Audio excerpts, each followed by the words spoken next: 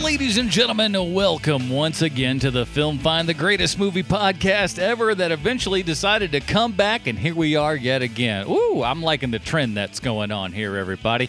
I'm joined once again by Matt Smith. Just put your shoes on. Put my shoes on, but I get my dancing shoes on right now, and but I do like how we also put on not only shoes but our socks as well, because that's important. Really, only when we find dead cats, though. Indeed. So this is a bittersweet episode in a way, because today we're going to be honoring one late great Stuart Gordon. Stuart Gordon took the right decision, and during all these troubled times, he checked out. He was a smart guy, I think. That's the extremely cynical way to look at it.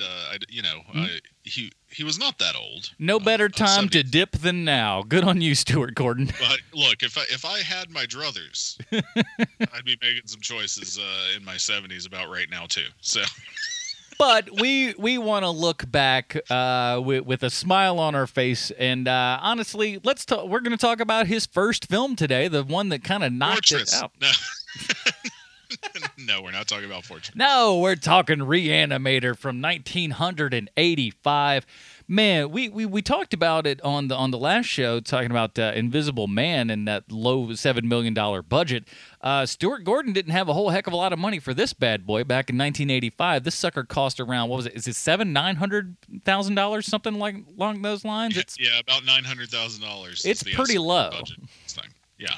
And but he'd come from a background working in a whole bunch of theater in Chicago and whatnot, and the producer of this kind of met up with him, saw a little bit of what he had going down, and it's like, hey, I think this guy would be good.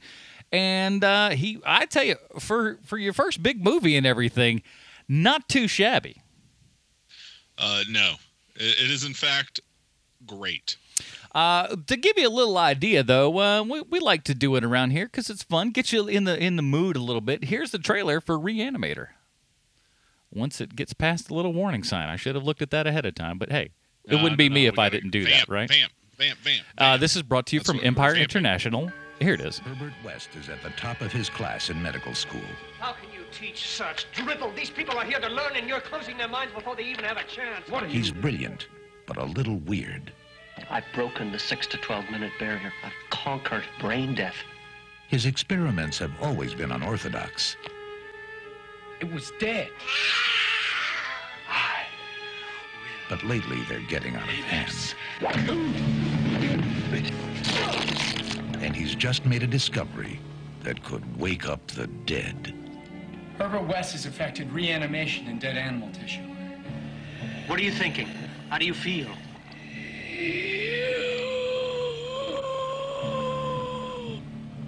You?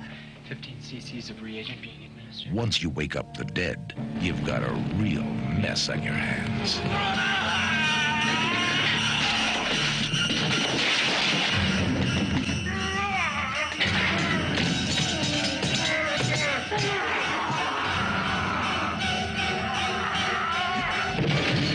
Herbert, you're insane! Now what happened? I had to kill him! He's dead? Not anymore.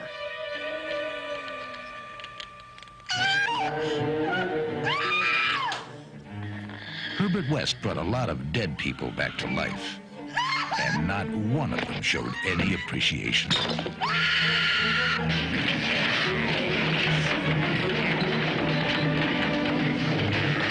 H.P. Lovecraft's classic tale of horror, Re-Animator. Mr. West. You'll never get credit for my discovery. Who's going to believe a talking head? Get a job in a sideshow. It will scare you to pieces. Alrighty, that was the trailer for Re-Animator from 1985, directed by Stuart Gordon, starring Jeffrey Combs, Bruce Abbott, Barbara Crampton, David Gale, and more. My guess is you probably saw this at a very young age and all the time. Am I wrong? You are wrong. This is actually one of those movies I came to extremely late, given how much horror I'd seen by the time I saw it. I didn't see this movie until, I think, like late in high school, like junior year of high school, I think. Yeah, I had not seen it until probably I don't think I really got into horror movies proper. Like I'd kind of thrown away the genre itself for so many years as something that was kind of, lowbrow and not worth my time or anything, kind of very, very film snobbish bullcrap. And then, like, one day when I was like 17, 18, 19, that's when things started to kick in, and I was like, oh, I see what all of this stuff is. And Re-Animator was definitely one of those that, like, you'd always seen that amazingly awesome poster. And I think that's one of the great parts about this movie is all of its design. Is that it's such a very iconic looking film that you didn't see. Not everything looks like this. Yeah, it's one of those movies that kind of, there were a few in the mid '80s horror films where really it was kind of all about the design. So it was gore effects were the big draw.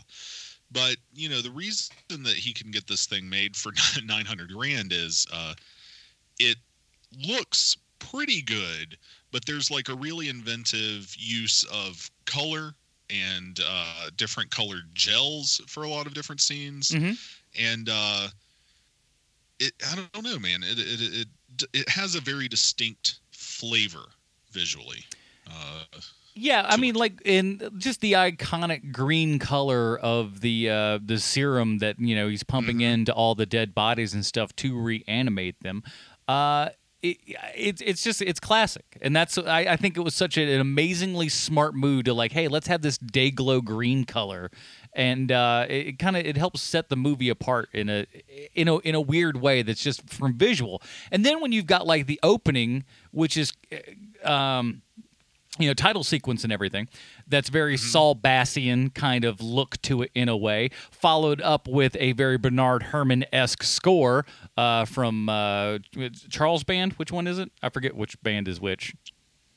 Yeah, I forget too, but yes. The son of the guy who ran like the what's it called there? I can't remember things today. I'll look up. Hold on. Richard Band is the Richard Band's that's the big one. But to me, that's what kind of held into this, made it like really cool and iconic, was the look of everything, the sound of this stuff. And it was because I think Stuart Gordon, when he came from the world of, stage performances and stuff like that, did a lot of plays.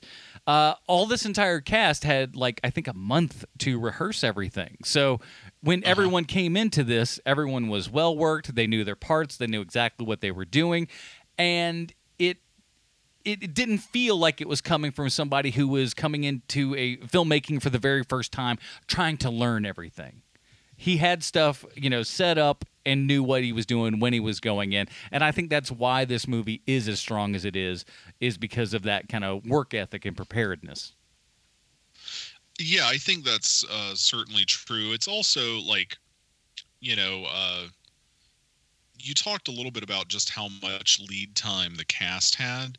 But it is a very strong cast, led by Jeffrey Combs in maybe his most iconic performance, but certainly not his only crazy ass one. Yeah, where he developed kind of this on-screen performance style that's a little over the top. It's more sinister than Bruce Campbell in the Evil Dead movies, but kind of stylistically similar. Mm-hmm. Kind of this elevated theatricality to it, which was also sort of big in the mid '80s. Speaking of Evil Dead and Evil Dead 2,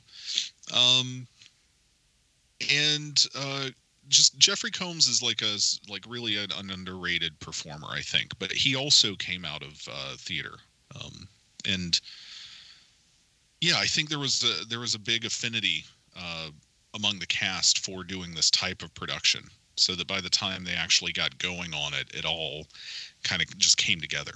Really. Yeah, it doesn't look like it was shot for $900,000 in 18 days. That's an insane amount of work to be done, and it doesn't look like anything is being short shrifted. The special effects are fantastic. Some of the gore and stuff is just classically good. I mean, if you're into that kind of stuff, there's plenty here for you. You love this movie already. Like, it's so much fun. And David Gale is just kind of like speaking like he is the secondary to Jeffrey Combs, which is hilarious, really, because Bruce Abbott is technically the star of this film. But you know, you don't give two craps about him because these two other guys are just so big and animated and over the top that you can't help but love them. And I will say this, and maybe I'd seen Re-Animator beforehand, but after 2000, whatever it was 2000, 2003, I forget, 2003-ish, I think, or 2004. David Gale looks exactly like Watermelon Head. What's it? John Kerry. John Kerry, yeah. He looks exactly like John Kerry. You cannot watch this movie now. It's very similar. And because they have that same kind of face, that's just that hair color and everything. It's very John Kerry-esque. But he is so good in this. He is just chewing on this scenery. And for somebody who feels like he could be one of those very serious sort of actors, to have him lean in for this performance and just give it 110% is just glorious. Yeah, well, he's like a big stage actor as well. Like that was his background in New York in the late 50s, apparently. But he also had like a very strong theatrical background, so he really does like lean into it and chew up scenery when it's appropriate, which for him is sometimes literal. Yes, in this movie, as a guy who is for the most of his screen time giving a performance as a disembodied head is really great acting. Oh yeah, I couldn't understand. I couldn't get my head around it, man. I'm sorry, but that's where my brain went. I don't like me either. Okay, but there's so much work to be done, and it's something that could be just real throwaway and not care and just, but it's not. It's not, because you feel like everyone is in on this 100%. Barbara Crampton, this is kind of her first big role and stuff as well, and she would obviously go on to be in a gajillion things, it feels like. Yeah, a billion things in horror in the 80s and early 90s, and of course even today. I mean, she's had like a late career ramp up again with things like You're Next, and what was that other one with Larry what's his nut? Larry what's his nut? Oh, fuck, I can't think of it. I'll look it up, but it was good. She's been in a bunch of stuff. She was in Lords of Salem, right? She was in what the hell, Beyond the Gates, that movie. I don't know if you saw that. She was in a season of Channel Zero. Maybe I'm thinking Beyond the Gates. Maybe that's what I'm thinking of. Oh, We Are Still Here. That's the one I was actually thinking of. There it is. I knew it was one of those kind of movie too. That I was forget about that one all the time, but I do like that a lot. Larry Fessenden. That's the one I was thinking. That's Larry What's His Nut. Larry What's His Nut. If you'd said Larry, the guy that makes every horror movie, I would have understood what you were talking about. Do you have $150, a ham sandwich, and a Hawaiian punch? Guess what? Larry Fessenden will show up to your movie. And you know what? He'll fucking kill it too every time. Yeah, damn well. He's so good. Fucking love Larry Fessenden. Anyway, let's. But yeah, the movie is it's a hell of a lot of fun. One interesting thing that I kind of heard rewatching, because it's available on Shudder right now, and if you want to see it with the Joe Bob Briggs stuff, it's available with that little fun commentary there as well, kind of interstitials in between the different scenes of the movie and whatnot. And something that I didn't realize is that there's not a single exterior shot in this entire film. No, not a one. That's insane. Yeah, well, like going outside costs money. You have to like adjust camera shutter speeds and things. Wait a minute, we got to buy different stock for outside? Yeah, oh no, thank you. We shall stay inside. Lighting, right? So like you have to shoot at different times of day. Like all of that stuff increases your budget. So yeah, that kind of makes sense to me. But at the same time, it never really feels like a super low budget movie at all because of where they're shooting and how they're shooting, the things that they have access to. It doesn't feel like you're watching something that is, kind of a lower grade quality, because the production value that is there is very high. Well, I think a lot of that goes to just the kind of low-key set design, right? There's nothing super over the top about any of the crazy, like, scientific laboratory equipment, anything like that. It's basically green goo in a syringe for most of the movie, right? Yeah. And then just dumping money at really good special effects. I think Joe Bob mentioned this. I did watch this one on Shudder with him more recently, but I think he said this, that they used like 24 gallons of blood in this movie. Yeah, that was one of the driving statistics. Yeah, blood. Yeah, which is an insane amount of fake blood. like most horror movies go through like maybe a few gallons. Yeah. Up to 5. I think Rick Baker on his WTF interview was talking about how he had used 10 gallons on something. But 24 gallons of fake blood is a shit ton of fake blood to go through. So, it's a very gory movie. It's also quite funny. We haven't really talked about the fact that this is a comedy.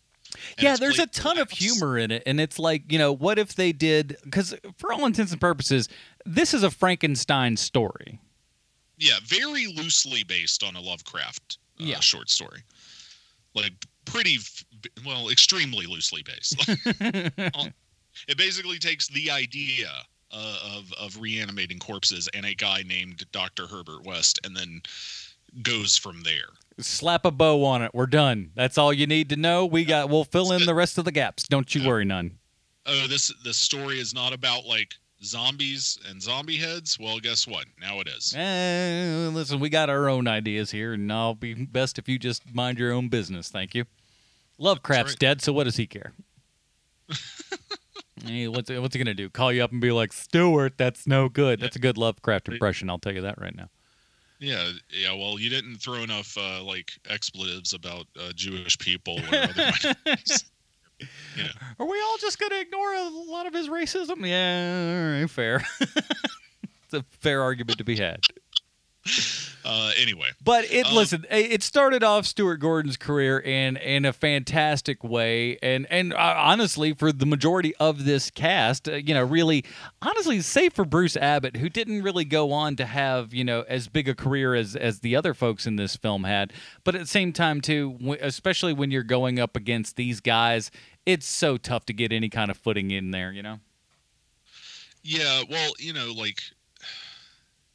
yeah, it's just weird. I think sometimes people just kind of fade away for no reason. Bruce Abbott, very good in this movie. He comes back in the sequels too, right? Bride, I think. I think Crampton's the only one that's in all of them, if I'm not wrong. I could be. I think that's right. But yeah, Bruce Abbott went and did like a lot of TV after this. So he didn't disappear. He just got like lower profile work. He did a lot of, sub-canon films ripoff stuff in the late 80s. I hear you're working for Canon Films. Well, not exactly canon. Yeah. Like, ooh, yeah, better than canon? Well, not exactly. It's actually Channon Films. It's got an H in there. Channon Films. It was easy to rip off, so we just chose that, and it's fine. Shut up. Yeah.